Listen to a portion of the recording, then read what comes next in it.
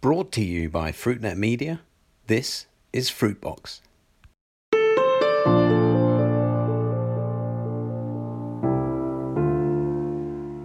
Hello, welcome to Fruitbox, FruitNet's series of conversations about the fresh fruit and vegetable business with me, Chris White. Every week I talk down the line from here in London with people from across the world of fresh produce about some of the biggest issues they face today. I want these 15-minute conversations, which we now broadcast once a week, every Wednesday, to give you the best insight into how to do better business in fresh fruits and vegetables. Now, recent episodes of Fruitbox have looked at the issue of sustainability, and I make no apologies for returning to the subject this week too. And today, I want to look at this issue from the perspective of the banana business, still the world's number one fruit commodity that's eaten and enjoyed everywhere. Now, to discuss this with me today, I'm delighted to be joined down the line from his head office in Hamburg in Germany by Mike Port, the Managing Director of Port International. Mike, hi, welcome to Fruitbox.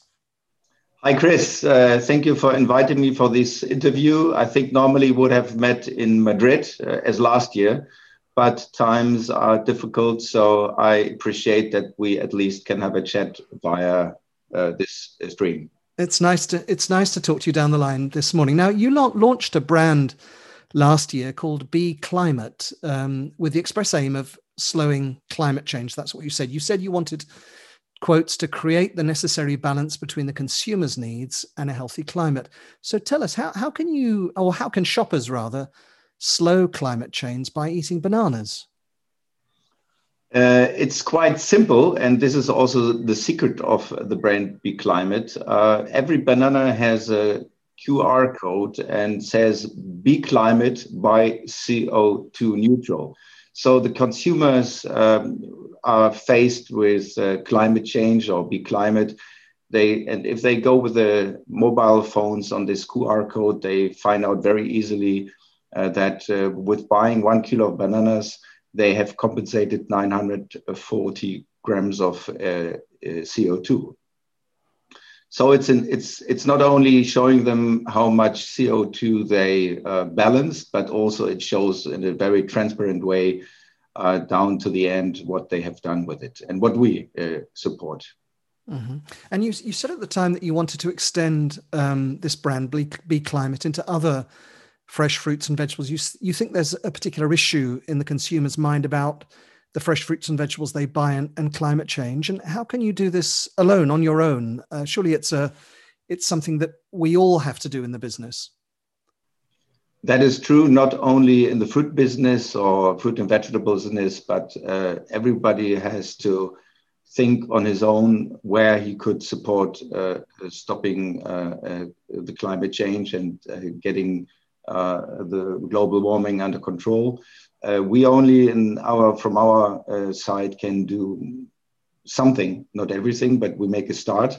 And we show consumers and our partners that it is a start. We have projects where we reduce CO2 emissions, and the rest we are balancing. We are investing in offset projects.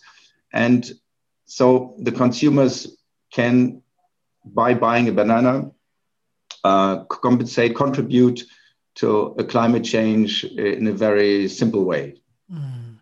And crucial in this relationship between the producer and the consumer, of course, is the supermarket. They play a crucial role in not only getting your fruit to market, but getting the message across to consumers. And I know from the many conversations we've had over the years that you've often been pretty critical in private, also in public, about the way supermarkets behave, this fixation they have with the price war. So is your attitude changing, or are things changing in Germany when it comes to the way supermarkets develop their strategy? Actually, we were on not a bad move the last couple of months, but I think that COVID-19 is not really helping us. I see a tendency towards the race to the bottom, who has the most competitive bananas on the shelves, because consumers obviously are quite sensitive and they like to buy favorable bananas, cheap bananas, because in the future they are afraid what's going to happen, and so unfortunately the price fighter will play a role in their assortment. However, I believe that there will be also a lot of consumers who will focus on values and who are prepared to pay for quality, for organics, for fair trade, and also lately for stopping climate change. And if you can put a story behind a brand or a special quality or a new variety, I think then there will be consumers and supermarkets giving you a chance to sell this product because it sells. Mm. And the story I imagine that you want to get over to consumers, the most important story is the sustainable future for bananas that growers have. And surely that's a question of getting higher returns, more money back to growers in the tropics. How can you make that happen when banana prices, as you've said, are always among the lowest in the fresh produce department, in Germany in particular? I mean, there are really, the margins in the banana business today are so thin. How do you manage it? We introduced BeClimate, and BeClimate is an extra class quality. It's not a normal banana. It offers values, and we introduced BeClimate exactly tomorrow. It's exactly 1 year ago when we introduced BeClimate, and we were in a position to introduce these bananas in the leading Belgian retail chain Deleuze. They replaced another premium brand by BeClimate, and I'm really happy that we did sell more BeClimate bananas than in the same period of last year, the premium brand. So that shows that consumers accept a new brand with a value, and that sales are even exceeding. So we are now introducing other products like clementines, blueberries, strawberries to the supermarket, and we hope that other supermarkets will follow, because it's an answer to these the cheap bananas in the shelves. We've talked about the sustainability of the grower.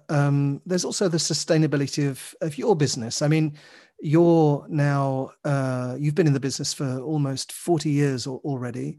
You're the fifth generation of the Port family. Your great-great-grandfather set up the business. It's now well over 100 years old. How do you explain this longevity, this long period for a company headed by, the same head of the family? It is, of course, it's not a secret, but it is also not so easy as it sounds. It's not really like one generation hands it over to the next generation. I only joined the company when I was 34 as a managing director. I worked, as you know, Chris, for Dole, for Geest Bananas. So that was not really clear that I would end up here. But when I joined, then my father handed over the business to me and said, well, the operational business now is yours. And if there are questions, you can ask me, but I'm out. I think this was very smart, because very often the generations ahead of you can't say goodbye. And my father could say goodbye. So that was good. And the business is very challenging. You always have to invent yourself new. You have to have new ideas, and you have to have also the DNA, the fruit DNA. So this is it. And then you must always be lucky. Without luck, I think in our business, it's also not possible. So it's a mixture of working hard, having ideas, being lucky. And so this is it. And I love my job. So hopefully I do that. And let's face the next challenge, which is on the table. And of course, that's now a question of transmitting that passion you have for the business to your son, because he's now joining the business. He's, I think, in his 20s, Carlson. What future do you see for him in the fresh fruit and vegetable business? And what was the advice your own father gave you when you started, as you said, at the age of 34 in the business. And is it the same kind of advice that you'd be giving your son today? You can compare it. It's not the same because I worked for more than 10 years outside the company. The circumstances at that time were right. Now, in this time, it's different. My son is 25. He studied. He learned in the tea business and in the food online business. And then we thought, well, what's the best way do you like to join the fruit business? Do you like it? And he said, yes, I like it. I said, okay, then you have two choices. Either you work for other companies or you join company port. And we both decided that there would be no better platform to learn the business like our company, because it's not a secret that competitors do not really like to educate the competition or the former generation of a competitor. So he's doing well. He likes his job. He's now in the banana sales and learning a lot. So, and I give the same advice to him. He's not forced to be the next generation of this company. He has to take it easy. If he continues liking it, if he's capable, then he's going to do it. Otherwise, there's no worries. And do you think he has the fruit DNA that you spoke of earlier? He's half Dutch and half German, so he definitely has. Now let's turn to kind of the issues today, and of course, you know better than most that the defining characteristic of our sector is one of constant change. You then add the impact of the COVID crisis, which you've felt in Germany too, of course. What impact do you think this crisis will have on our sector? And we're going forward to something new, aren't we? Or are we going to go back to where we were? Definitely not, Chris. I'm, of course, missing the fairs, the congresses we had where we have chats, where you can smell, where you can taste the business by chatting to people. And I'm really missing it. But on the other hand, you have to face what has happened. You have to face what will happen in the future, because I believe that COVID is speeding up what was a little bit delayed in Europe, the digitalization, being maybe a little bit more modern. So I think when we come back after COVID-19, hopefully soon, things will change, and it will be a mixture of meeting, but also what we do now will of course increase, and it will be probably a more technical way of doing business. Techniques will play a bigger role in our business, but it's the younger generation has to make the architecture of the fruit business in future, and they will cope with it. And we, being a little bit more mature, we will also join those years and learn from it and adapt. I think this is it. How it will going to happen, I don't know. We both don't know. We only know that things will change. Now, one thing that people often say in the fruit business is that human dimension. You mentioned about the contact. We meet one another at your office or at a trade show or whatever it is. This human dimension, why do you think it's so important in the fruit business? Or do you think it's just, as it were, that we're of a generation where it is important, and for your son and his generation, it's not such an important thing? I think it is important because our business is so much based on confidence, on feeling if someone is really capable, if someone really is fighting to always be the partner for functional supply, for good qualities, and all this you cannot present in a tender. If you only have to present a tender and the buyers decide on comparing the tenders, then definitely they might take a wrong decision. But if you have the chance to explain, to show with how much emotion, how much passion you do your business, it helps. And so definitely, I hope that this part of personal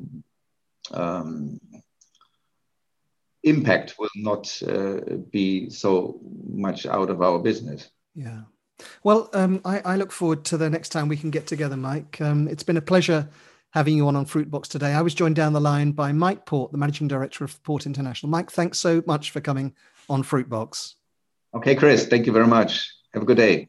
Thank you. Now, you can find today's conversation with Mike and the many others I'm having here at Fruitbox on our website, fruitnet.com. We've got some more great guests coming on the program in the next few weeks, so do keep listening in.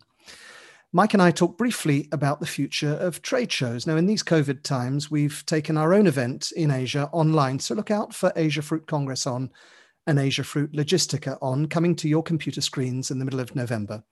And in the meantime, every week here at Fruitnet, we're hosting Asia Briefing to get you up to speed on what's happening in Asia.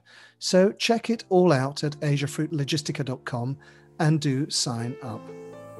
That was Fruitbox, and this is Chris White. Thank you for listening. Goodbye.